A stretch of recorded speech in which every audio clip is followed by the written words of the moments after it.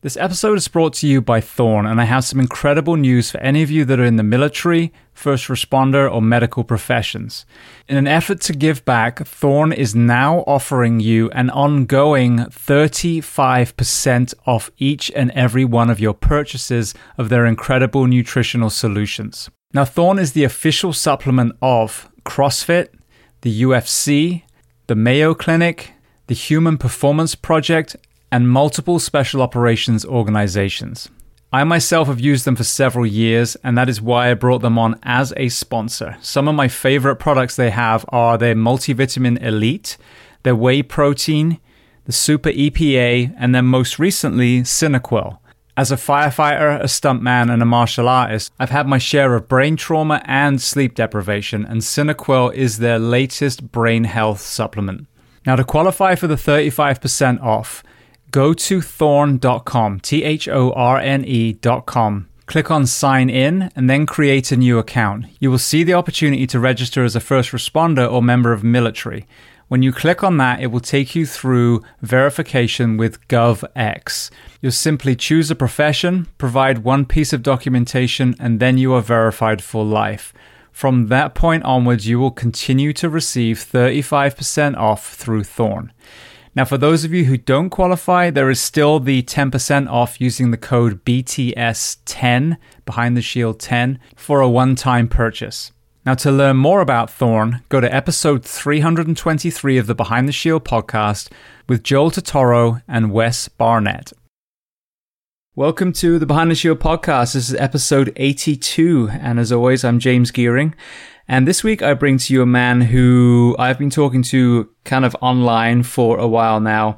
I was introduced to him around the time of the Only the Brave movie. So as you know, we have Brendan McDonough on the show, who was the survivor of the horrible Prescott 19 tragedy.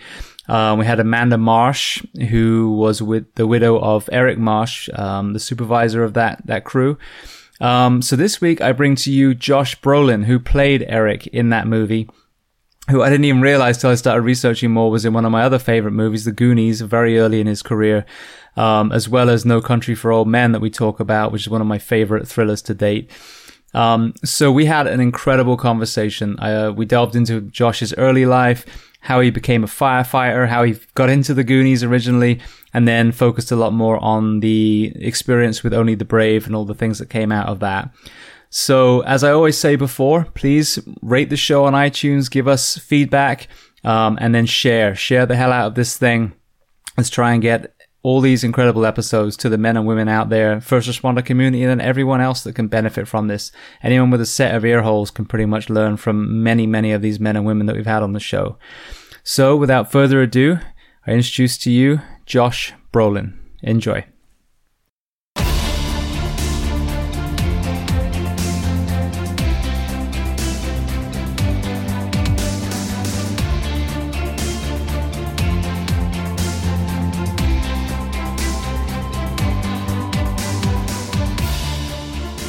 All right. Well, firstly, Josh, thank you so much for taking the time to come on this podcast. I know we've gone back and forth on social media a little bit, and we're going to delve into this. But, you know, I really kind of crossed your path when it came to Only the Brave movie. So, but I really want to thank you ahead of time before we delve in for taking the time to reach out to the men and women in the first responder community around the world. Thanks, man. And thanks for having me. And it's so funny, you know. Almost, especially in the last year, you say social media, I say Instagram, because I don't know of any other social media other than Instagram. I've met so many incredible people. I would like to think that Instagram is really bad for me and horrible, but it's not, because I've met you, I've met incredible artists, I've met incredible writers, I've met firemen, I've met first responders, people reaching out after Only the Brave. So it's been only a positive thing in my life. Brilliant. Yeah, well, I love Instagram too. I think you can streamline it to make it a very positive platform.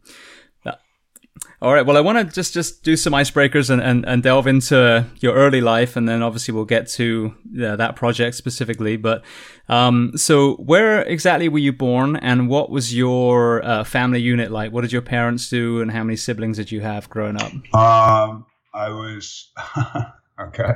I was born in Santa Monica, California, so I'm an original Dogtown boy.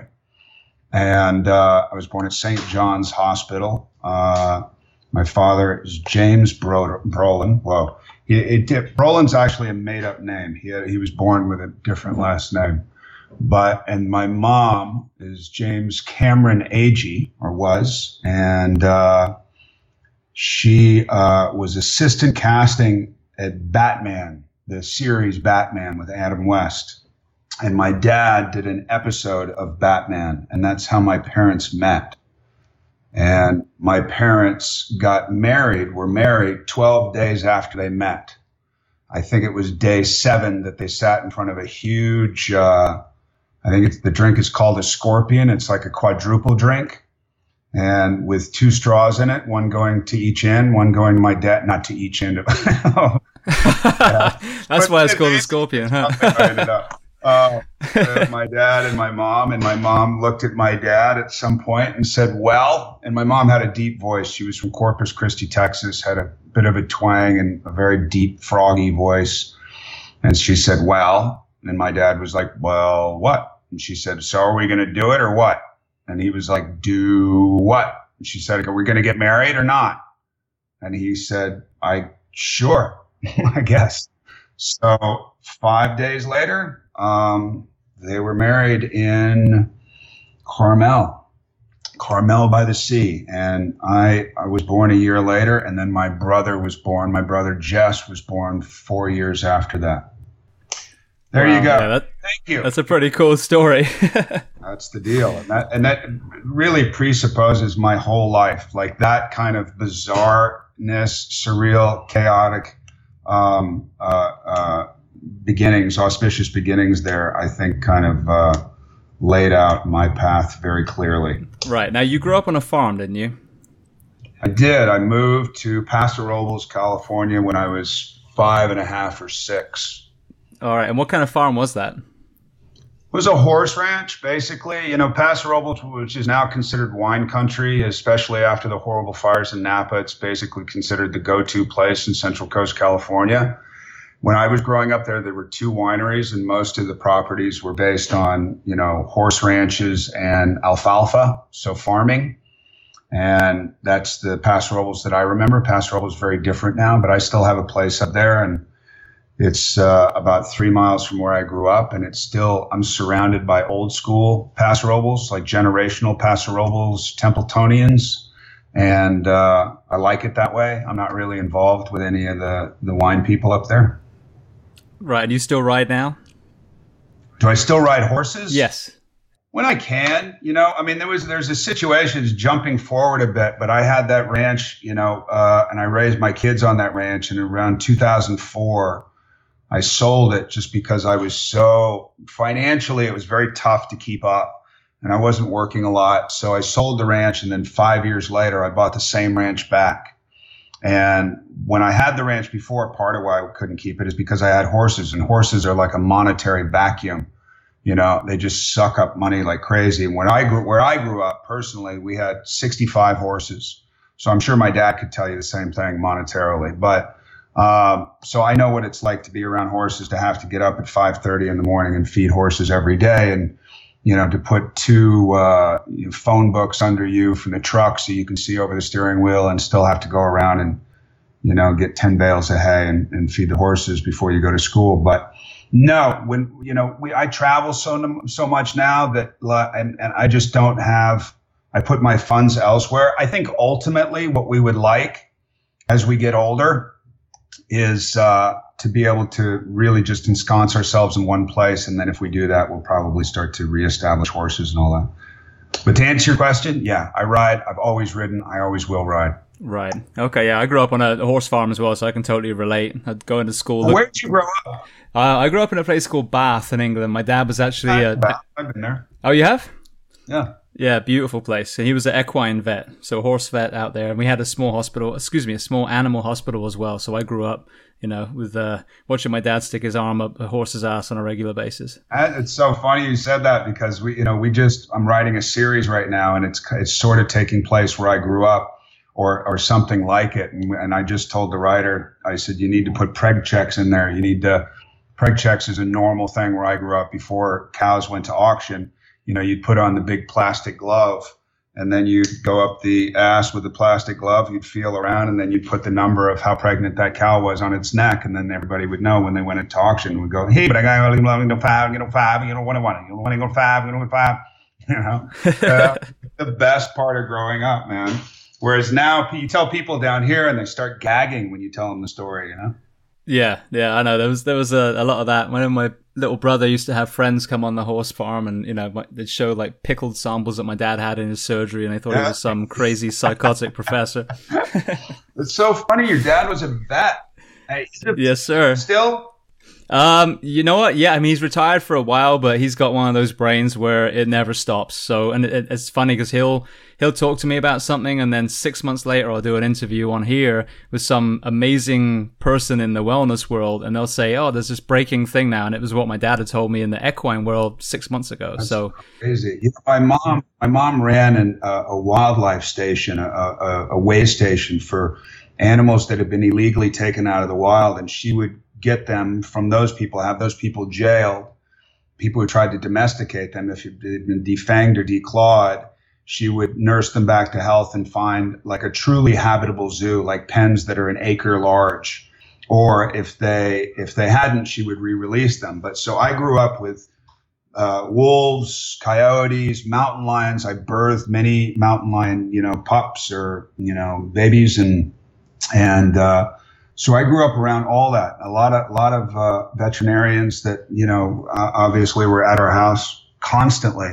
And my brother was bitten by a wolf. He had 60 stitches. I was bitten twice. We had to very irresponsibly clean those cages. And why she would allow us to do that at that age, I have no idea. But that was just kind of like country living at that point.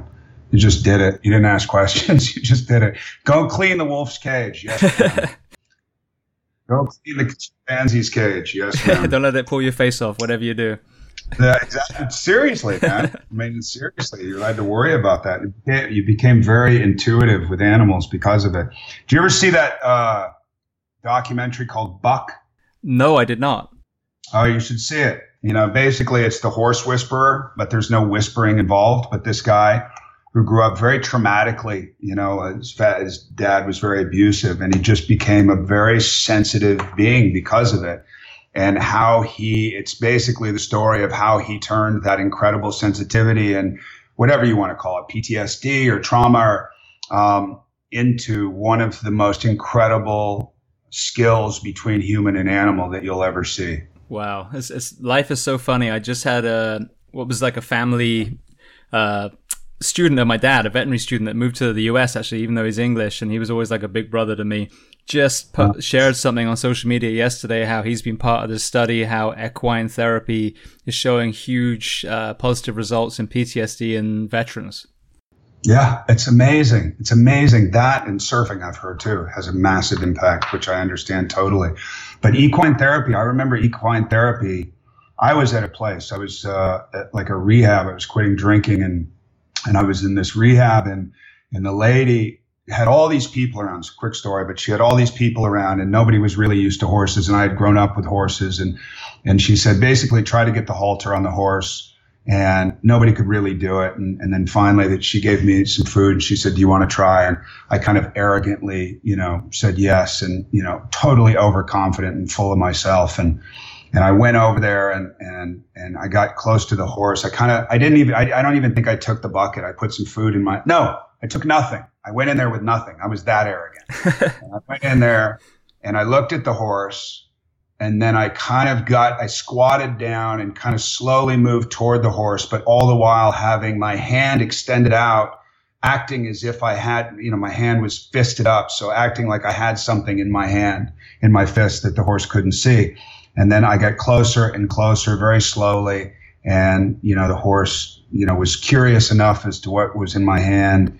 And I was slow enough not to scare the horse away. And then finally I got up there, and then I grabbed as you know how to do. You bend the front leg and they can't go anywhere. They're incapacitated. And I put the halter on the horse, and everybody's like, wow, my God, that was amazing. It's amazing. And the therapist came up to me, and she said, so basically you gain people's trust and then you incapacitate them. And I was like, that's so shitty. I just did something so great. She missed the beauty of the whole thing. Make it negative. It's your job, I guess. But anyway, I left that place. I guess it's all perception at the end of the day. Absolutely. I couldn't agree more. Well, you touched on surfing, and I apologize for Wikipedia being this source, but I was trying to, kind of get my information from as many places as possible. But it mentioned the Ceto rats. Is that true? Did you have part of a group that you surf with? Yeah, you're the first guy to say group, and that's exactly what it was. It was a group. It wasn't a gang. It wasn't, it was a surf. It's like if you look at the guys in, Maruba, my brother's keeper. I'm not going to remember. I'll remember in a second. But those guys, the Bra Boys in Australia. It was a very similar thing than that. I don't think we were as violent, but it was just a group of guys that got together that kind of relied on each other because it was the parents and it was the 80s and the parents at that point were just kind of doing their own thing. I don't know. It was a very strange time, and I've never seen anything before or after quite like it. And it's funny because I just went to a friend's 50th birthday party, and there was a guy there that I went to school with a long time ago, and he was couple years younger than me, and he was like, God, I remember watching you guys on the beach, and I just wanted to stay as far away from you as possible, but I couldn't help but watch because it was like a living train wreck. And and it's just what it was. There was a lot of partying going on. A lot of those guys aren't around anymore. There was a lot of surfing. We spent most of our time at the beach. This is after I left Paso Robles and then went down to Santa Barbara at around 11. And first guy I met there was Jason Sears, who became the lead singer for Rich Kids on LSD, RKO, which was a fairly big punk band at the time. And then Mike Herbert, who was another guy who became kind of a staple of that time. And I don't know what to say about it. It was the best of times. It was the worst of times. It was kind of that. All right. So what did those next few years look like? Let me rephrase the question. Tell me about your journey from there to when you either found the desire to or found yourself in the acting industry like your dad. It was an accident. I had no interest in the acting industry. My dad was in and out, and I saw the frustration of not having a job, and I just never understood the insecurity of it. And I don't mean emotionally, but I mean the financial insecurity. I was just a much more, even though I was who I was in that culture and the surf culture and all that, I always had one toe out of everything destructive that I did, which is maybe one of the reasons why I survived. I don't know. And I had always kind of a periphery into what else there was, what other possibilities are there? What other pools can I dive in? And so acting was just never. That's why all my friends were really surprised that I became an actor. But I did take, sort of accidentally, I took a course in school in Santa Barbara High School. And I wish I could remember the teacher's name, but I can't. But I remember the first class, and the class was called improvisation. And they told us you basically create a character and you get up here, and then we're going to ask you questions and you answer back in the character that you've created. So I was the first one asked to go up. I don't know why, and I created some middle-aged, balding New Yorker who was overweight and whatever came into my mind. And then they started asking questions and I answered. And then there were a lot of laughs. And I remember the laughs were like a drug. It was like a great new discovery, or a new discovery of a great new drug. And I liked it, but I had no interest in pursuing it. I didn't think it was going to go anywhere. And then I was kicked out of my house in Santa Barbara, and my dad was living down in LA at the time. My mom was in Santa Barbara, and I went to go live on his couch. And that's when I kind of started to get my act together a little bit, or at least attempt to, and started going to a school down there. And then I think it was my dad's urging. He's like, why don't you try this thing? You liked it so much in school. Why don't you just... So I made up a resume. It was a total fake resume. I looked at plays and plays that And I just picked a part, you know, and I'm sure like sometimes maybe even accidentally picked a female part. I don't know. Nobody really looks at those things anyway, so it didn't matter. And I went from agent to agent saying, I would love to become an actor. And these are all the things that I've done. And I made up theaters like Santa Barbara International Repertory Theater, which doesn't exist.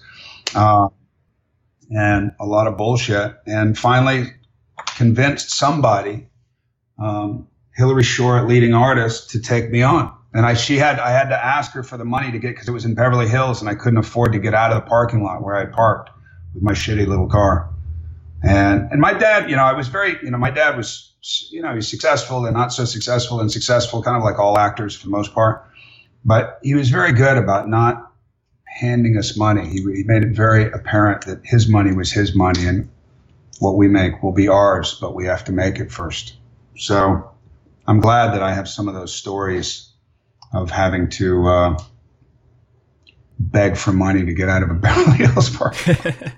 Well, you mentioned the agent as well. I'm going to give a very brief glimpse of some crappy time in my life, but I went to drama school for a year. I was an awful actor, but at the end of it, they had a showcase, and I got stuck in that vicious circle of, we like what you do, so call us when you get a gig, we'll come watch it. And then the gigs wanted you to have an agent before they would employ you. So how did you have that issue? The catch-22. Yep. Yeah. I mean, look, I started auditioning and I had no idea what I was doing. And I'm convinced that I was, you know, I mean, people try to say it with some kind of humility and they were like, you know, I wasn't so good. And, you know, and then you cut to, you know, an acting teacher, you cut to the first director and they were like, they were amazing. You should have seen right when they walked in. Nobody said that about me. And I'm positive. Like I sucked right from the start and I can still suck as well as I did back then. I just didn't have an innate confidence that's needed, or maybe I think I had the imagination. I just didn't have the understanding of what it is, but I knew I liked the idea of, you know, lending myself to something entirely. And so I tried it, man. I was willing to go for it. I was willing to feel and look like an asshole. And that's what I did. And I did it hundreds of times before I got my first job. I don't know why, but, you know, back then, like people send in tapes and all that now, but back then you had to go and do it in person. And I remember there being a lot of readings in a week. Like I'd go to school and then afterwards I'd have 2 readings after school, you know, so I could probably do 6 to 10 readings in a week. But I didn't get any of them until the Goonies. I'd been turned away a lot. I've been told I was green a lot. I've been told I should maybe think about some other profession. I was told a lot of things, man. But that only, you know, coming from where I came from, I'm sure that was part of it. You know, it's like the more resistance I got, the better it was for me. Yeah, exactly. I mean, it kind of touches into what you posted today. We went back and forth a tiny bit on Instagram about the teachers that told you you'd never amount to anything are the ones that drive you to show them that they were wrong. I'll never forget the guy who said it. I heard it. And they were right. I mean, but they weren't. You know, you thought that they were right even when they were saying it at the time. But the truth of the matter is you never know, man. I mean, some of those guys that didn't make it, by the way, were the smartest guys I've ever known. And I've met some really, really smart.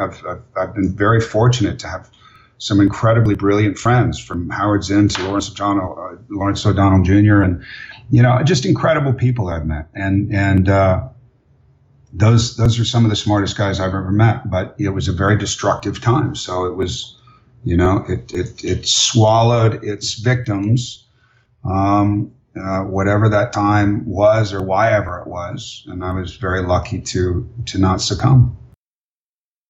So what was different about the Goonies? Everything. Still, you know.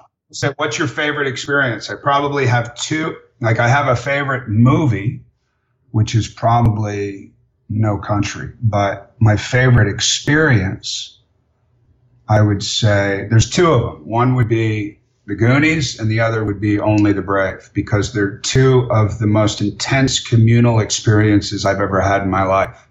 And I didn't really know, other than that group that I grew up with, that existed. I didn't understand the familial aspects of filmmaking.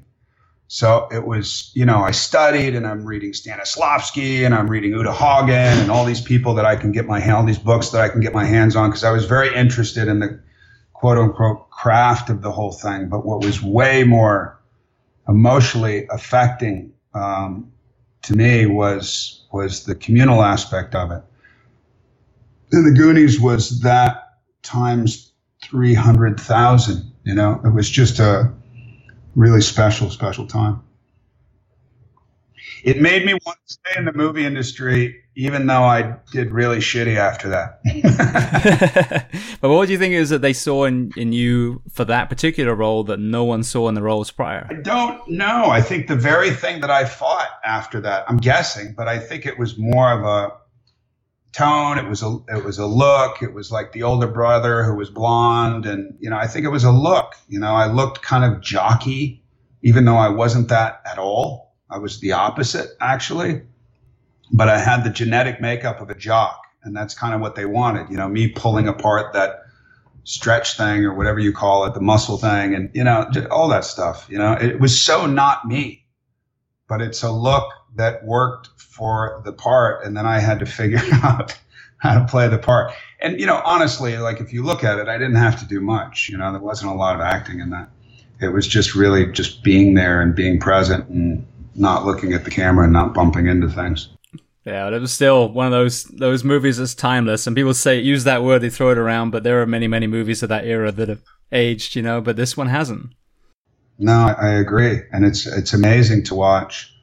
I don't really talk badly about my movie. Not that Goonies was bad, in any way, shape, or form, but to everybody has their own experience, and that experience with Goonies, I get to watch literally generationally. So I've seen the kids of people who saw it initially, and then I've seen kids of those kids now. I'm old enough to see grandkids be able to experience that movie as a discovery. And it's really fun to watch. I'm glad that it represents something that's so kind of phantasmagoric and childlike and childish. Yeah, it's something you could enjoy when you first saw it, when you were 10, and you can enjoy it again, like you said, with your kids, with your grandkids, while they enjoy it for the first time. So I agree 100%.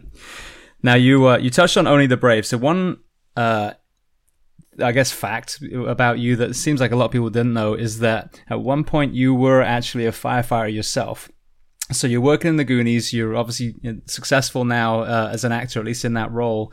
So what was that journey into volunteering to be a fireman like? Well, I mean, I wasn't successful. I had done a movie that ended up doing fairly well. And then after that, I did Thrashin', which was a kind of a great cultural film. I didn't feel like I was very good in it, but I love how the film affected people, but it wasn't particularly successful at the time. And then I ended up doing like Highway to Heaven with Michael Landon. And it was kind of sort of a downward trajectory, And then, and at least from a value point of view, aspect. But, then I got this Private Eye series, and that didn't last, and that was a huge thing.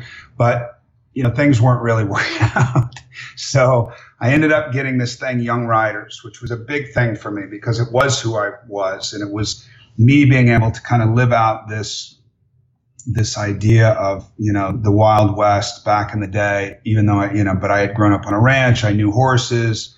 I was like the only guy on that set who knew horses. People were like Stephen Baldwin was like Massapequa, Long Island. And I remember them asking him, "Do you ride?" And he was like, yeah, of course I do. Or, anybody would say anything to get a role.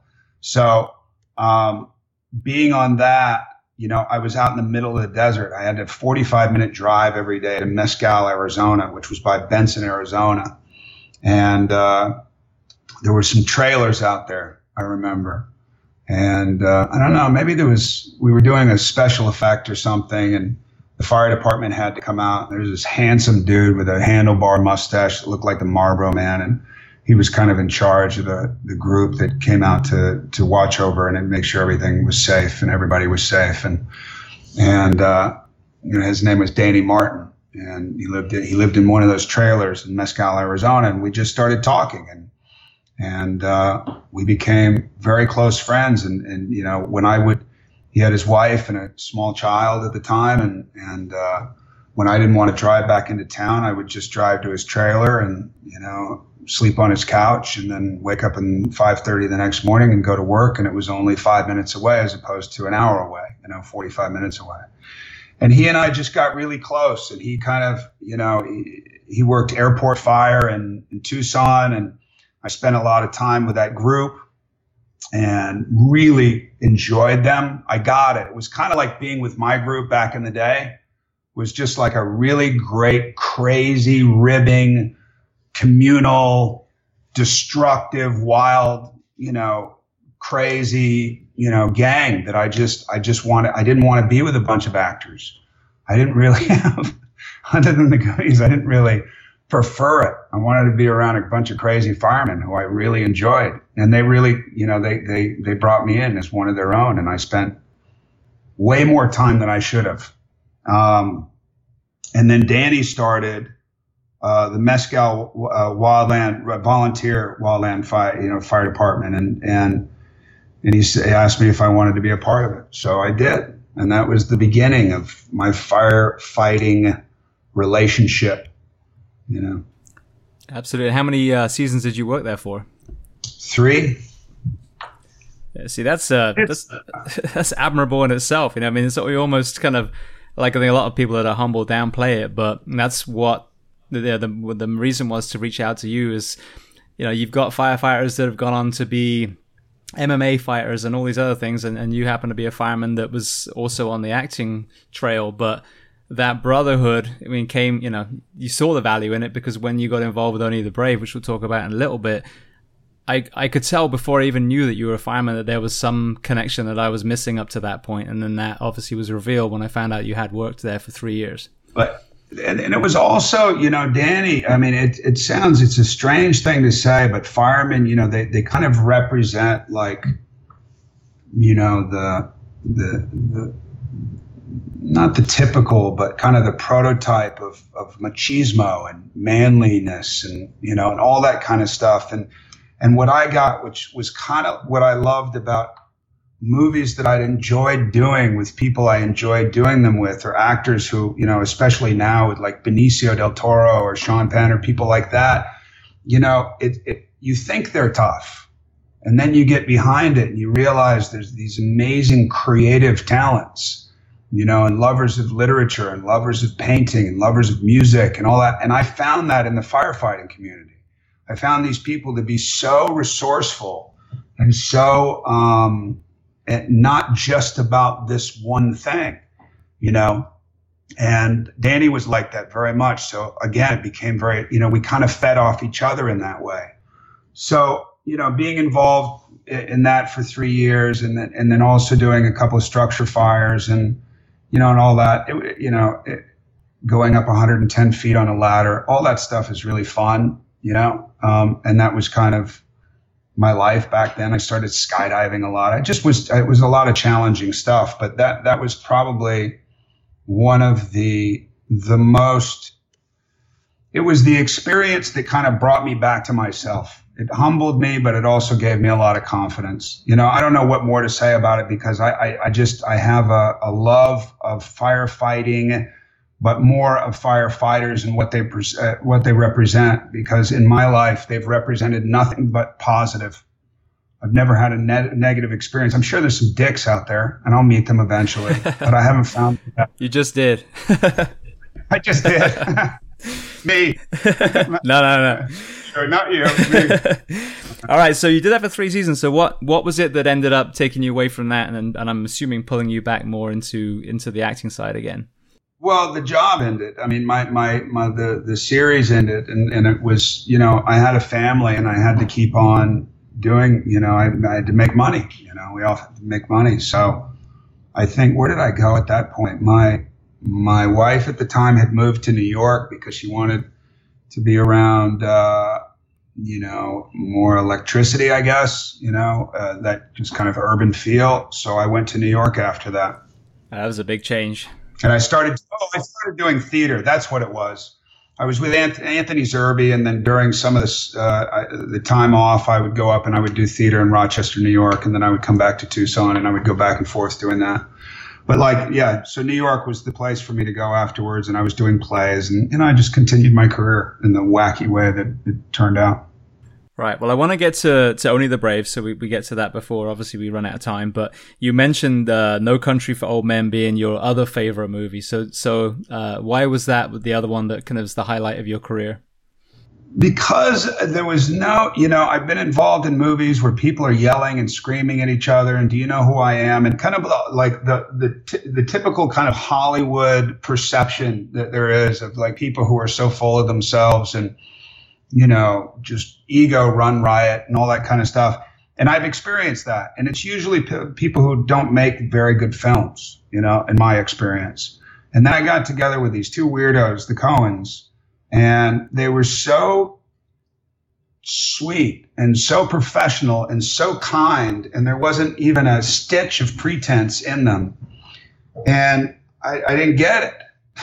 I just thought, like, what is this? Like, I want to do a Coen Brothers movie, and I like the Coens, and, I was expecting all this other stuff. And that was the kind of beginning of a new era for me, or at least a 10, 12-year moment of realizing that the people who are really good at what they do are also pretty damn good people.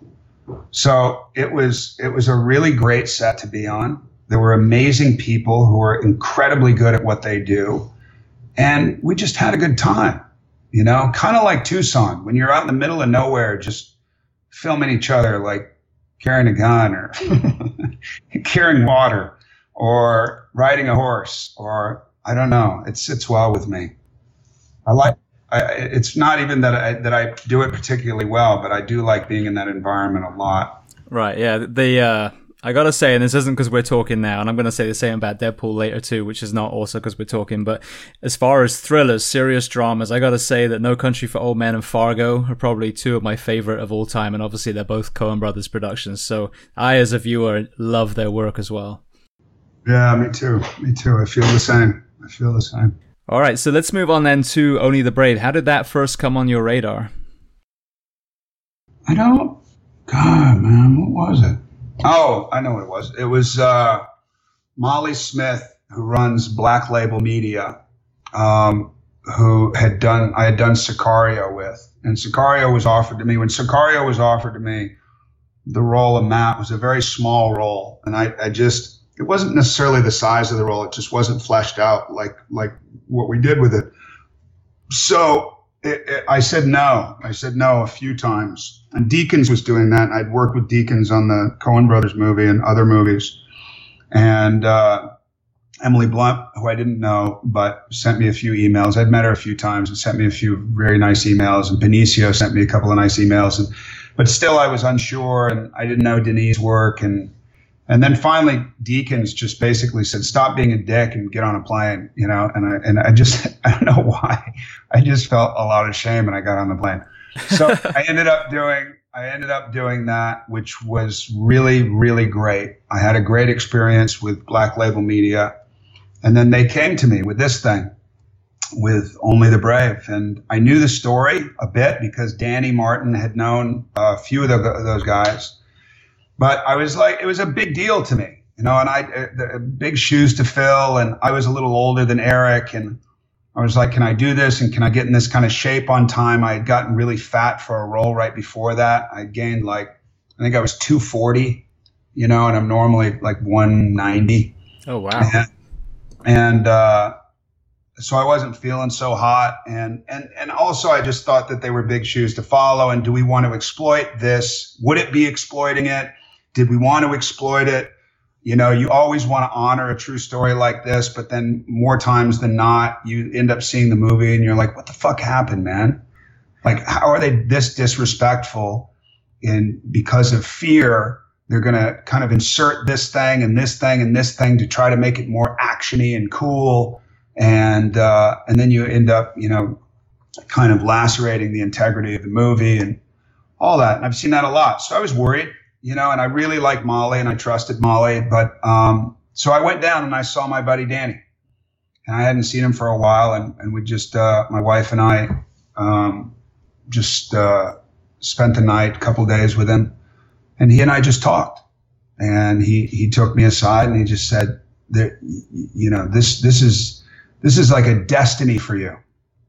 Like, this is something that you can't not do, and the way he put it, and it was dramatic and all that, but he said, there's nobody else who can do that, who can do this, which I don't agree with. But he was like, where you're at in your life right now, how sensitive you are to these types of issues, how sensitive you are with other issues. It's just like, it couldn't be more perfect. So if the movie's going to happen, you have to be there to make sure that it happens in a way that has integrity. And it was a massive responsibility that I felt when he said that. It scared the shit out of me, honestly. And that works for me. When I'm scared, I work particularly well. So it enabled me to get in shape, as I was going to be leading these 25 to 35 year olds, and I was 48 or whatever I was, and 50 pounds overweight or whatever it was, and it was a lot of incentive. I'll put it that way. Anyway, I'm sorry, I didn't mean to interrupt there. I was going to say, what did you do to drop that 50 pounds to get ready for the role? There's a guy that I know for a long time, a guy named Kenny Kane, who now owns LA CrossFit, and he and I got together and just kind of put together a plan where I could do it. I did a lot of sprints up hills. I did a lot of things, man. I did what is it called? 40 and 4 it's 40. Do you know what an assault bike is? Oh God, yes I do. They're the worst. I mean, it's like hell. It's literally hell on wheels. And so the goal was to get to a 40 and 40, and I was 40 and 4, which was 40 burpees and 40 calories on the assault bike for 4 rounds for time. So you're doing 160 burpees and 160 calories on the assault bike, and it's death. I mean, it's as close to death as you'll ever get, and and yet you'll feel, if you can pull it off, there's no better feeling of that accomplishment. So that's kind of what we were going for. And then we went past that, and I was in a different kind of shape at that point. And I just kept going and going and going. So by the time I got to set, I think I can safely say I was probably in better shape than most, if not all, those people. Yeah, well, that'll do it. That sounds awful. I'm going to have to use that in my gym soon. It's awful. All right, so I had Captain Dale Dye on, who was the man that put the guys through boot camp for Band of Brothers, Saving Private Ryan, Platoon. Now, you guys did a similar thing, but in firefighting, is that right? Like an actors boot camp? Yeah, it was like an old movie set or something, or an old town out in New Mexico. And we went out there for a couple of weeks, and Patrick McCarty, who was, who served under Eric, and was on the Granite Mountain Hot Shots, and 3 other former Granite Mountain Hot Shot guys, and Dwayne Steinbrink brought us out, which was really tough, because these are all guys that knew every single one of these guys, and not only knew them, but knew them like family.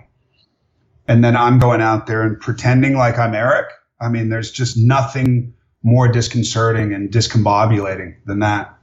And I was lucky. I got along with Dwayne and Pat right away. I mean, it just was instantaneous. And I know that there was a lot of reticence with supporting this movie from their end. And I think that we had something to do with turning that around. I'd like to think that we did. And I made sure of it, that all of us who were pretending to be them were willing to put 1,000% in, and not just 100%. So we did a lot of training, a lot of hiking. They had us doing simulating a lot of different types of firefighting, and we slept out there, and the whole right. Now, you also spent a lot of time with Amanda, Eric Marsh's wife. So were there any memorable stories out of that relationship? And we still talk now, but I mean, as far as during filming. Yeah, well, I mean, none in particular. Every moment with Amanda is memorable. I mean, Amanda's like the sister that I never had, even though I have a half sister. I mean, it's Amanda's just the little punk who's like grabbing your ear and like throwing pebbles at you. You know what I mean?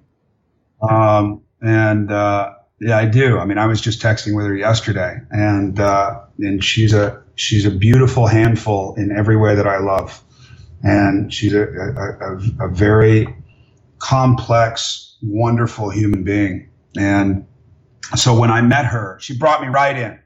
She's just like, no makeup, no, just jeans, and like, come here, and then introduced me to Eric's parents. And the first thing Eric's mom, who's been very, very nice to me, by the way, Eric's mom said was he was way taller than you are. I was like, oh shit, I can't. And I think I said, well, I can't do anything about that, ma'am. I'd like to, but I can't. And that didn't really go anywhere. And they were very sweet to me. It was a nice conversation. It was a very strange conversation because we're talking about something that happened fairly recently. It was only 2.5 years before that. So it was all very fresh.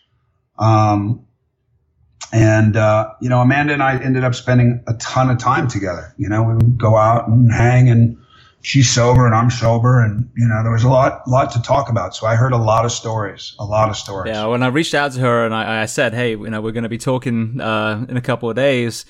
Have you got anything that, that's memorable for her? So I basically put the question on her, and she said a couple of things were kind of the highlights. Firstly, when you showed up, she's expecting an entourage, from this famous movie star, and she said you just showed up, drove your own car, and showed up there. That was one of them. But the other one, which I thought was awesome as well, and this is just shows that you're a human and not this glittery object on a pedestal, is the Phoenix premiere. She said that she was obviously going through this wave of emotion because here's this movie and it's going to basically unfold.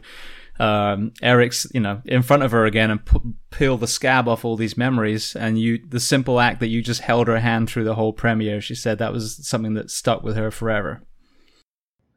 Well, she's my buddy, man. It's what you do for your buddies. She put herself out there for me, and I will forever feel indebted for that. And I just like who she is. I mean, if I met her on the street, if I met her in a coffee shop, she'd be my buddy. All we had to do was cross paths. And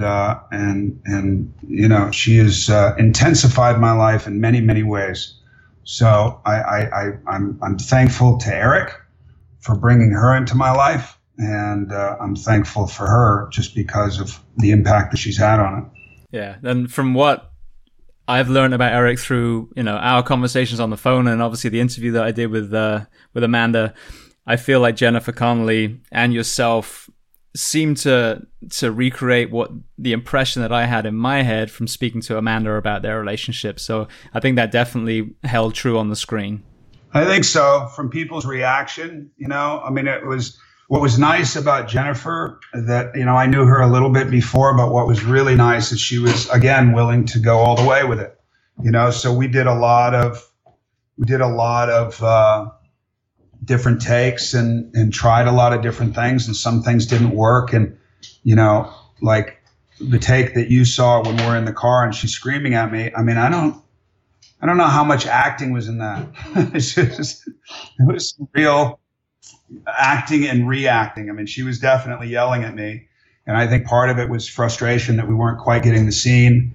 And then part of it is just that, again, there's something about reliving something that happened and had a massive impact. And those moments that you look back on, that Amanda, I know, looks back on, and she said, how could I have treated that moment differently? How could I have treated that moment, all in hindsight? And you're going, God, I'm reliving something in front of them, and that other people will see who knew them, that they have all looked back on in their minds, but they've never seen it acted out in front of, literally in front of them, practically in front of them. So it's a very strange position to be in. But I tell you, there's something about Jennifer's performance, and I hate saying this because I think it's all bullshit, but, the whole nomination thing, I have no idea how she didn't get nominated for that role. I thought it was so deserved, and it was so raw. I thought it was such a raw performance, and isn't that kind of the point? But anyway, whatever. It is what it is. Aside from awards and aside from the movie, that's what I think is interesting is like, who goes to the movies and for what now? And that movie came out and it didn't do particularly well, but then it came out on, on streaming and Apple and, DVD, and it's killing it. It's doing very, very, very well. And people have gone out in droves and bought it and are watching it. And I've gotten more DMs and emails and texts, and I had a firefighter come up to me here in Venice Beach at Whole Foods, and he came up to me and he gave me this huge hug, this jacked guy with tattoos all over him. And he gave me a hug and he goes, I just want to thank you so much for making that movie. It's the most technically accurate movie I've ever seen about firefighting. And the fact that you guys did it, and it emotionally totally pulled me in. I invested in everything that was happening. And I was in absolute tears by the end, and just thank you. And then he walked away. And obviously I'm crying because I'm like, that's the point. That's it. That's, we do this. It's a movie business. We do it for profit. You want the people who finance your movies to make money. You want people to see your movies. But ultimately, sometimes you start to forget the emotional impact that a movie has, that a story has, whether it's a cowboy sitting around a campfire, or, Only the Brave, or even Avengers coming out, some tentpole movie that everybody immediately goes, well, it's a tentpole movie. It doesn't, it's just a bunch of bells and whistles and has no soul. And you go, but why? Why can't it have a soul? Why can't we make it have a soul? And I think that's what the Russo brothers do. And I think that's why their movies differentiate from some of the others, Yeah. Yeah, and also with the storytelling, I mean, like you said, you had an opportunity to tell the story, or obviously get pulled by the same direction a lot of movies do, where you end up sensationalizing the industry of firefighting and basically butcher the story as it was. Totally, and we had a lot of, we had Molly, we had Trent and Thad, we had Alan Sinclair, who was Eric's good buddy, and he showed up and he became a close friend. We had people, firefighters show up, so it was a constant reminder. And it's all, I give a lot of the credit to Joe Kosinski, who was the director, and who had done these kind of tentpole movies and these really kind of highly technical movies. And I'm like, on the surface you go, oh, this is a guy who's done these technical movies and he wants to go do a passion project. He wants to go do something that means something, in quotes. And, sometimes you just write those people off because they just don't have that ability. Whereas not only did he have the ability, but I think he did the best version of that movie that I can imagine could be done, at least at that moment. I think, it has some bells and whistles. It has some cheese in it. But I think for the most part, it is a truthful depiction of what those families go through, and slightly what those firefighters go through. Not even close to what they actually go through, but what, slightly enough that you invest into them emotionally. Yeah. Well, I got to watch the premiere in the most unique way as well. So not only was the movie powerful on its own, and I think you're aware of this story, but I had a friend of mine who's a fireman in Orange County Fire here in Orlando area, and he contracted autoimmune disease, and he was battling it for a few years. And through a weird twist of fate, I'd reached out to Brendan just purely by accident. Didn't even realize that you were about to, release the movie. So I got involved with the organized media side instead of just, reaching out to the individual. I had to go through the media companies. Long story short, JP had seen the interaction. He'd seen me interview Brendan and Amanda. And his wife said JP's dying wish is to watch Only the Brave. Now, it was due to go out, I think it had just come out in the movie theaters, but he was so weak by this point, he wasn't physically able to make it to a movie theater. So I reached out to the media company. They flew a DVD of Only the Brave from California over to Fort Lauderdale, and then one of their other representatives drove it from Fort Lauderdale up to Orlando to give my brother firefighter his own private screening of Only the Brave with his closest friends around, and we watched it, and he passed away about a week later.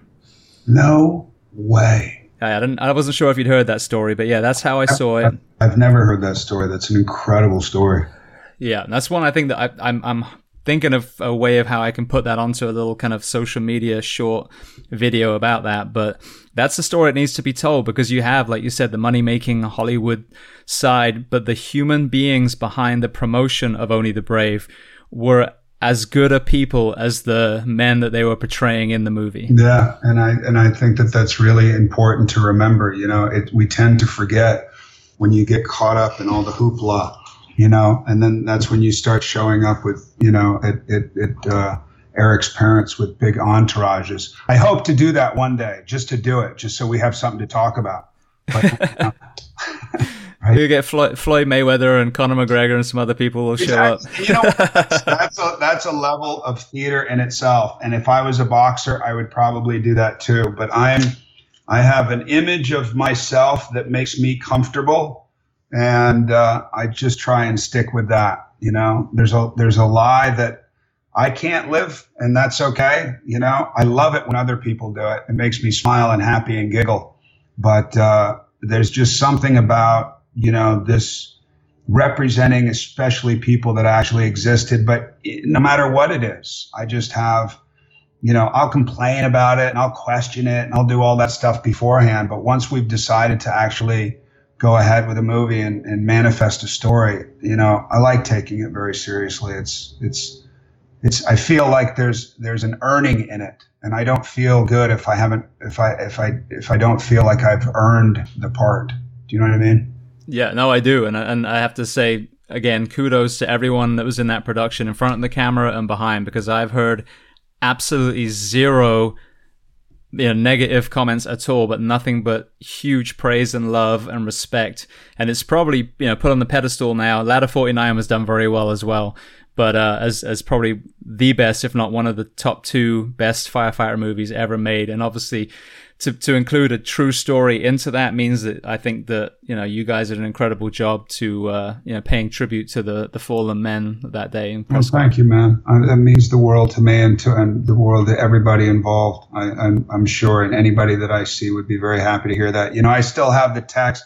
There's very few people and very few movies that you do where you stay in contact with everybody. They're usually just a really insulated, you know, very electric, powerful family that you experience, and then you go on to the next electric, powerful family. And it's just the kind of way it is when you do what I do. But, you know, Only the Brave was one of the few movies where we still communicate every single day. And there's a text thread that is so inappropriate and wrong, but I will never let go of, especially Taylor Kitsch. But it's really like it's very tough for us, not that we're trying, but to let go of that relationship, because we got very, very close, annoyingly close. We spent all our time together. And even when we were off, I would have parties, like UFC parties up at my house, and everybody would come over with their significant other, and we'd play, you know, horseshoes in the back, and we'd just hang. It was just, we couldn't not hang with each other. And that's the deal. So there's still an incredible relationship, and, you know, that continues, a year and a half after we did the film, maybe longer. All right. Well, maybe you can let them know that story I told them as well. Because I will, for sure. All right. Well, I want to transition a little bit to, you know, other areas outside of the movie. So, as I know from, you know, being your Insta friend, you have a very unique gift of the written word. So, is this something that you've always done, or something you started doing as you got older? Oh, it's so weird talking about it. It's just, you know, Instagram is like, it's a momentary experiment based on something that I'm thinking. How's that? You know, it's not, there's only one actual poem of something that I had already written probably 10 years back that I've put on Instagram to kind of say, well, you know what, this seems appropriate for this. Or it seems to contrast this picture that I saw of somebody that I also met on Instagram, like Suzanne Stein, who I think is an incredible photographer. And, you know, it's play. That's what it is. It's experimental play with me. And, you know, as you can tell, like, I'll put something serious on, I'll put something sarcastic on, I'll put something fun on, I'll put something, whatever, you know. So the writing has always been there. The writing is the first and foremost love, and it always has been from the word go. I have probably, I don't know, 50, 60 journals filled in, maybe more. And a couple of books written, a novella written, books of poetry, lots of prose. And it's just always been the love. It's always been my go-to. And I think it's the reason why I became an actor when it actually became of interest to me professionally, is because it always fascinated me, at least, in some self-involved way, of like, why did I feel the way I felt, or why do I feel the way I feel, and what makes other people, feel and do what they do.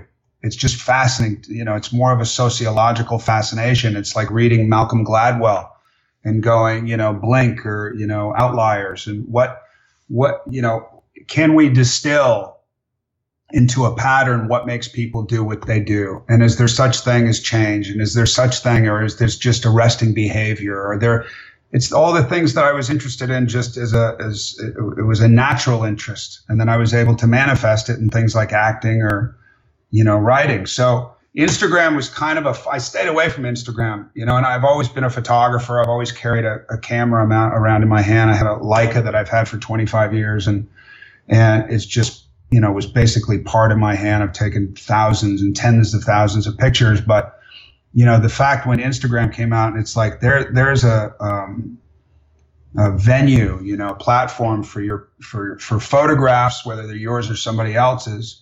And then this idea of riffing on an idea, whether it's based on the photograph or whether you riff on an idea and put it down in it, and the photograph can actually colorize it, or it can emotionalize it, or all that stuff. All that shit's interesting to me. It sounds all geeky when I'm saying it to a blank computer like I am right now, and it's bouncing back in my face.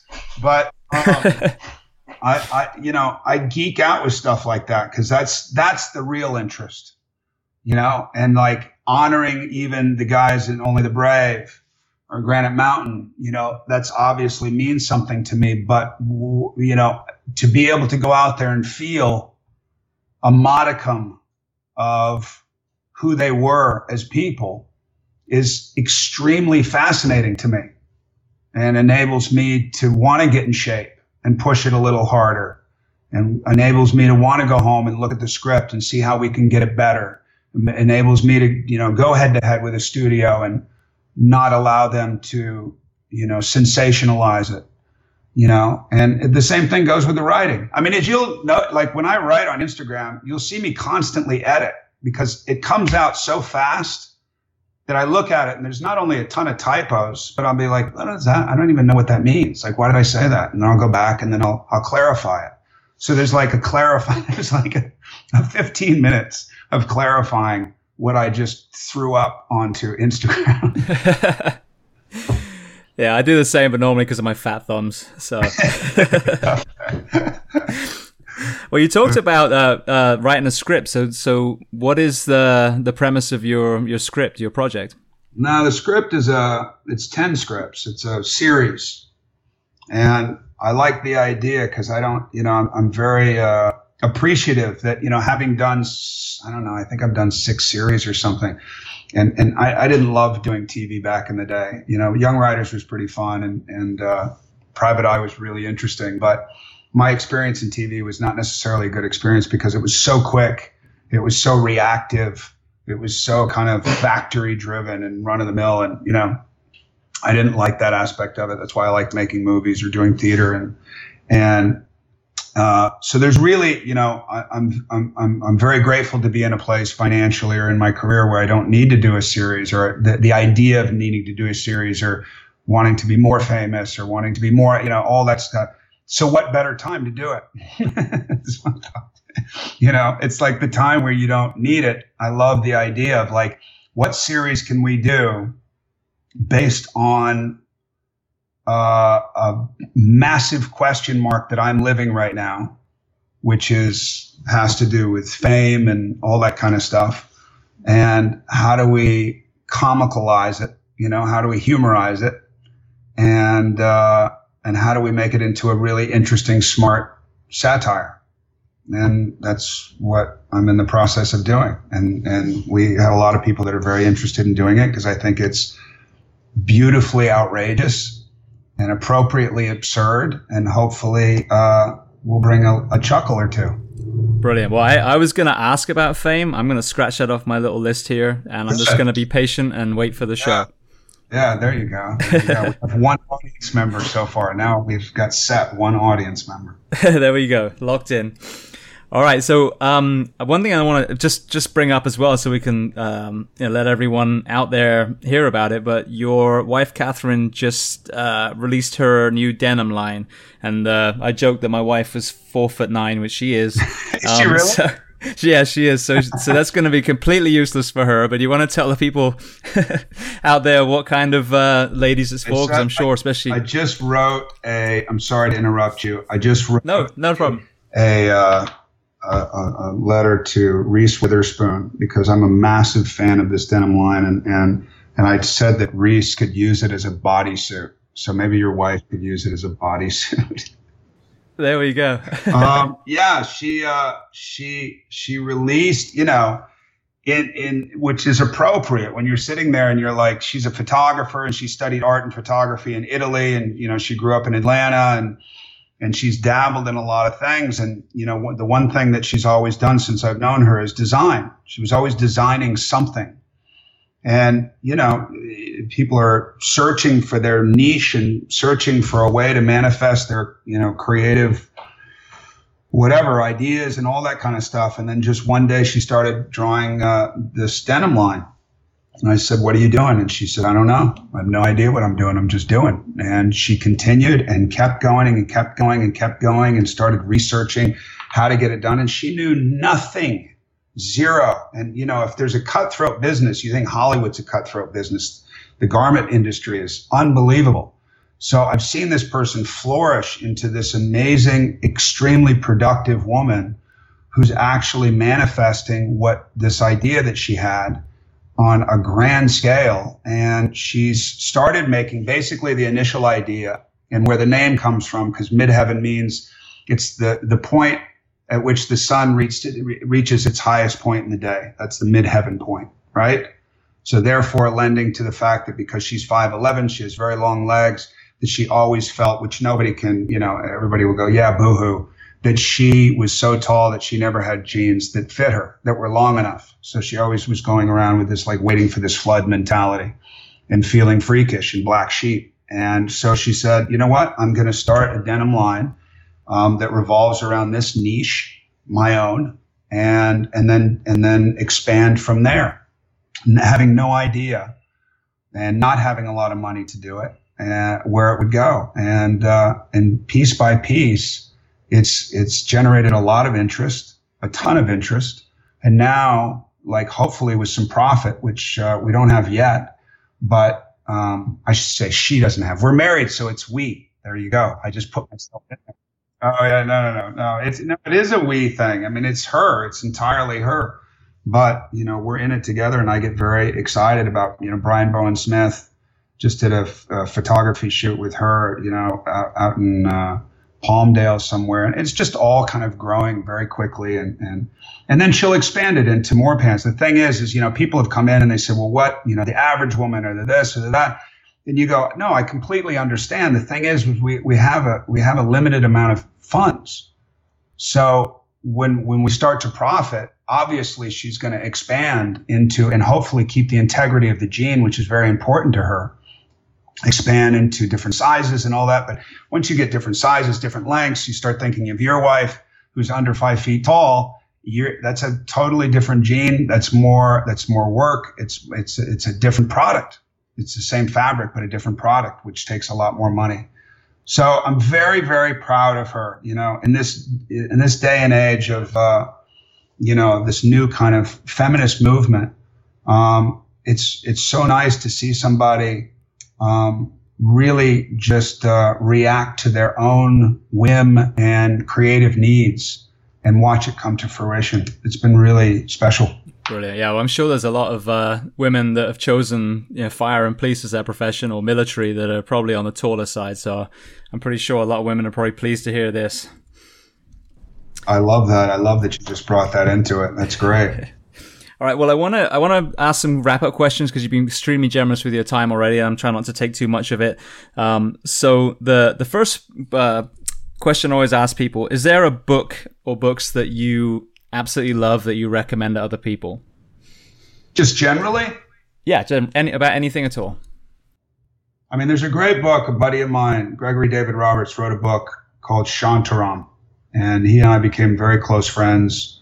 Not necessarily based on the book, but I had met him based on the book, and then it just kind of springboarded from there. And I spent 10 days with him over in India, riding motorcycles around India with him. You know, and he's a guy who used to rob banks, and then he escaped from a prison in Australia, and then he was going to Germany, and then he ended up in India. And then he completely turned his life around in India, and he became this kind of golden child in India and extremely helpful to a lot of people. And then he actually had to go back to Australia and live out the rest of his term, and he was tortured and all. Anyway, it's a dramatic book, but very, for lack of a better word, because I don't love the word, but a spiritual book.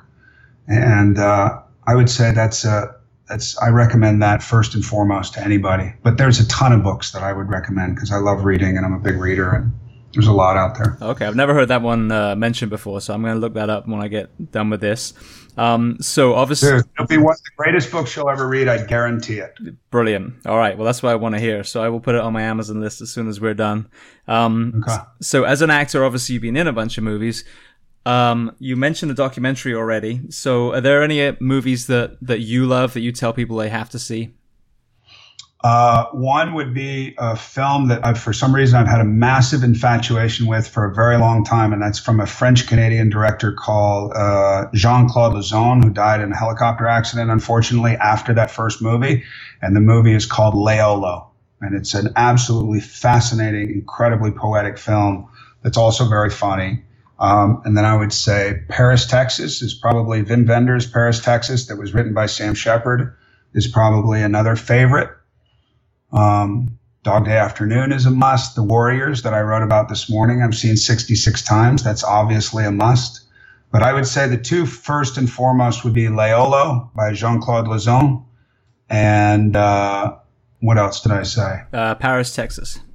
Paris, Texas by Wim Wenders. Brilliant. All right. Well, the next one I'm going to ask, which I think is kind of interesting. I reached out to Brendan McDonough as well about this interview, and he came back with. Well, I want to get real people and real insight, and he came back with a very interesting question. He said, "I'm going to give you a question that I always hoped when I was being interviewed, like him speaking." He said, "What is the question that you wanted to be asked but were never asked in an interview?" In your lifetime, how many condoms have you used? All right, that's a great one. And the answer is? No, I'm asking you. 2.5. And I have one child. 2.5. See, that's the best answer of the entire interview, man. I've been talking all my bullshit, and you're sitting here, and you just in a whim. Just off the cuff, give the best answer of the whole interview. 2.5 condoms. That was it. It's a horrible question, but a genius answer. Kudos, man. Kudos. And I'm not answering your question now because you ruined it. I'll take that as an answer, though. That works. All right. So the next one, which is actually my favorite, kind of closing question: is there a person who you would recommend to come on this show to talk to the first responders of the world as a guest? I had a great thing happen with Arnold Schwarzenegger this morning at the gym. I was at the gym at Gold's at 6:00 this morning, and I was on an ab machine, and Arnold came over and kind of blindly said, "Hey, do you mind if I work in?" And I said, I'm doing 200 and I'm trying to do them in succession. So will you just wait a second? And the look on his face. And then he ended up, and then he looked at me and he goes, "Josh?" And I go, "Yeah." And he goes, "Hey man, shit, what are you doing?" And then we started talking, and I told my wife the story, and she said, You said no to Arnold Schwarzenegger wanting to work in an ab machine with you? I go, yep. I just kind of like the idea of it. I didn't want to say no, but I just like the idea of it. So ask me the question again, and I'll give you an answer. That was a good story, though. I think most people would love to do that. You can look up and there's Arnold asking if he can work in a set. So no, the question was: is there anyone that you can think of, that you're aware of, a friend? That's why, because I thought of him. I thought of him right away. Who else would be great? God, man, Gregory David Roberts would be really good. There's a guy in Venice Beach who's very famous, who I've known since I was 17, who's a rollerblader, but now now it's rollerblading. Before it was roller skates, and he has a turban on his head, and he carries around a guitar, and he sings kind of wild Indian-esque songs from person to person, and gets paid. I heard recently that he was very rich, and I bet you he has a really interesting story.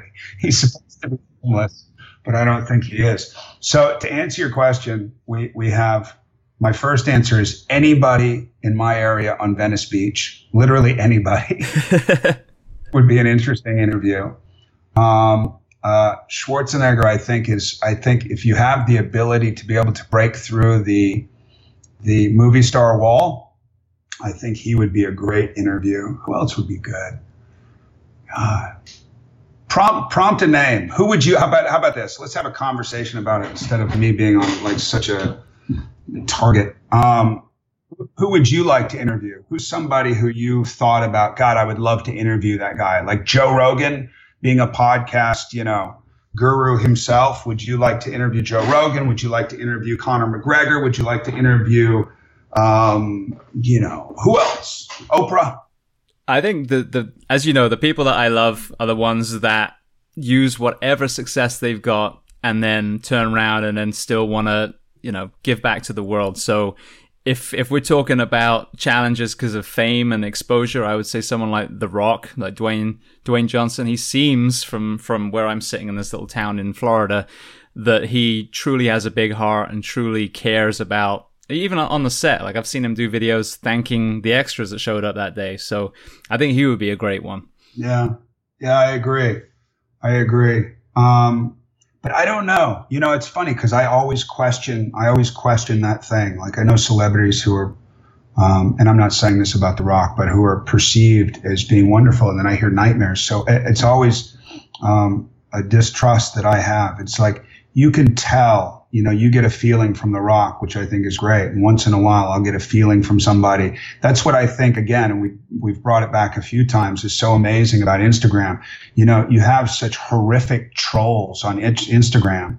And it's been a great lesson for me because, people, it's almost like bullies in school throwing, pebbles at you or something, or putting wood chips in your hair. And after a while, like, you either let it implode you or you realize that it has nothing to do with you and you fight back or you remove yourself or something like that. And I've found, I don't know how, and I feel very charmed in this way, that I've found so many interesting people on Instagram, and most of the people aren't famous. Most of the people have none of that to react against or with. They're just people. Like in a small town like where you're from, or initially like where I'm from, like Templeton, California, where it's just a podunk town where nobody really cares what's happening in the town unless there's a massive event like James Dean dies down the street in 1955, you know what I mean? But I found that the greatest people, the greatest conversations, the greatest contact that I've had, not that celebrities don't have the ability to do this. And I find that there are a lot of celebrities with a lot of attention that do a lot with their money and their time and, kind of like Bob Hope back in the day. But I've found that this access to anybody out there where, whether it be Wim Hof, holding his breath under ice water, or, Gregory David Roberts, who's in, India writing his next book or painting his next painting. Suddenly I have access to these great people who don't necessarily have the platform of fame for others to react to. But now they do, because kind of the disintegration of the movie stars happened, and it almost doesn't exist anymore. It's starting to happen. I think The Rock is like pretty much the last one to be actually considered a movie star. And the celebrity of everybody, that possibility literally being at the take. It's there to take if you want it. And why it will happen, it could be as something as monotonous as, miniature, carvings of dogs. And you go, who is this? Why do they have 2 million followers? I don't understand. Or somebody incredible. Like most of the art that I've gotten in my house is mostly from Instagram. So I've met these incredible artists from all over the place. One's a waitress and one's in Ireland and one, you know what I mean? So it's a really interesting time. So who would I like to interview, or who do I suggest you interview? I'm interviewing people all the time. I'm doing what you do. I'm just doing it through Instagram and other forms. And I'm finding the most fascinating people I've ever come in contact with in my 50 years. Yeah, I agree 100%. I found several of my guests purely for the same way. And even Suzanne Stein that you kind of got me onto when you wrote that piece under her photo, I think she'd be a great interview to be around the very desperate community in Los Angeles, and what she sees through her lens, and what we see as first responders when we're the ones that take care of these people when they have their worst day too. Exactly. But I think she's probably got a great story to tell. Danny Martin. I mean, look at the trajectory of Danny Martin, a guy who I used to sleep on his couch when it was raining, and his roof was kept together with duct tape as it was sagging down, and there were pots on the floor catching the getaway raindrops and all that stuff, and that's turned into me doing this movie. That's the impact that he's had. Not only the firefighting impact, not only the communal impact, but the impact of me actually deciding to do this movie, because I don't know if I would have done it otherwise without that conversation. That's just a dude in a trailer in the middle of, Arizona.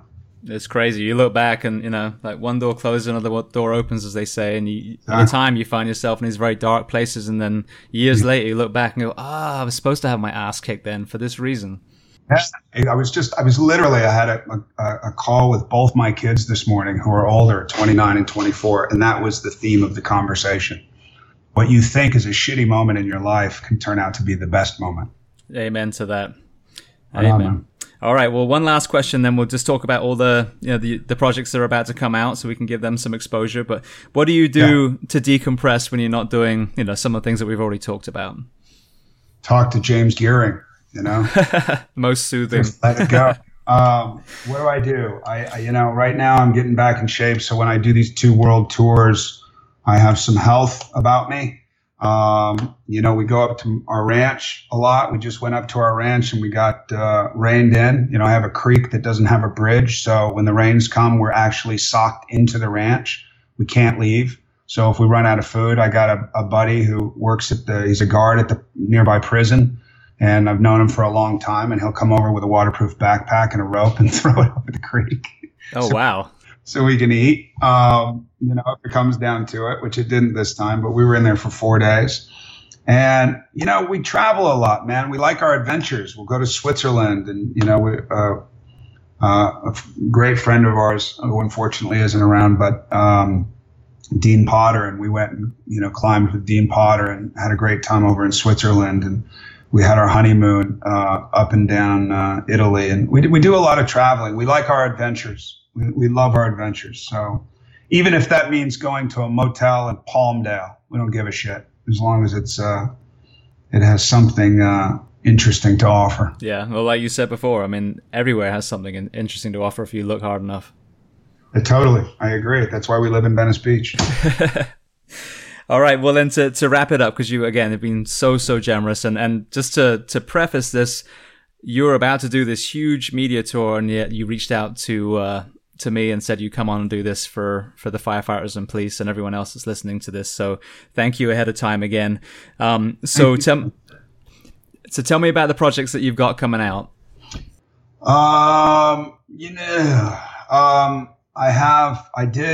did 5 movies back to back, and I just had it wasn't necessarily intended, but it happened. And when I do movies, a lot of times just because I remember what it was not to work, and I remember what it was to be completely out of my mind, not knowing what my next job was going to be. I mean, for 20 years, I never knew what my next job was going to be while I was doing a job, and that's changed a little bit. So, I did Only the Brave, and then I did Legacy of a White-tailed Deer Hunter, which will come out on Netflix, which they were fortunate enough to sell it to Netflix, which is a wacky movie it was a wacky experiment, I should say, with Danny McBride and Jody Hill. And then after that, this April 27th, I think, Avengers comes out, and then May 18th, Deadpool 2 comes out, and then June 29th, Sicario 2 comes out, and then I think that's it. Brilliant. Well, I got a little 10-year-old who's very excited about your Marvel movies coming up. Oh, good. I'm glad. Yeah. I'm glad. Yeah. Yeah. I got to tell you, man, and I tell you in all seriousness, having this access, and I just told my daughter, who I was talking to before I talked to you, I said, I have to get off the phone. She said, why? I said, I'm going to do a podcast,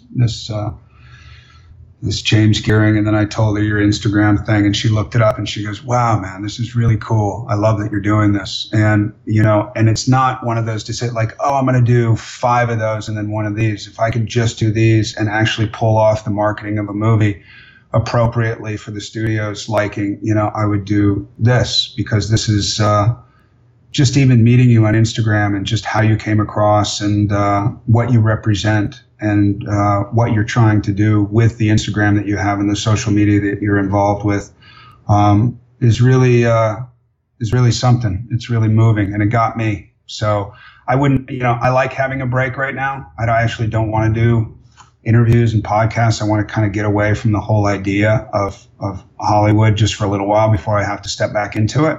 But this has been an absolute pleasure. You're a stand-up dude for sure. Well, thank you. Like I said, the whole point of the podcast is to tell stories, and your story is incredible. And you just happen to be an actor, but for what I've seen on Instagram, and in your roles as well, but the stories behind Only the Brave, and it's to show the world that there are these incredible people out there. And even though we get bombarded with all this negativity and a lot of the devices that we tend to tune into, these are the spaces between the lines that I love to kind of reveal to the men and women that are listening.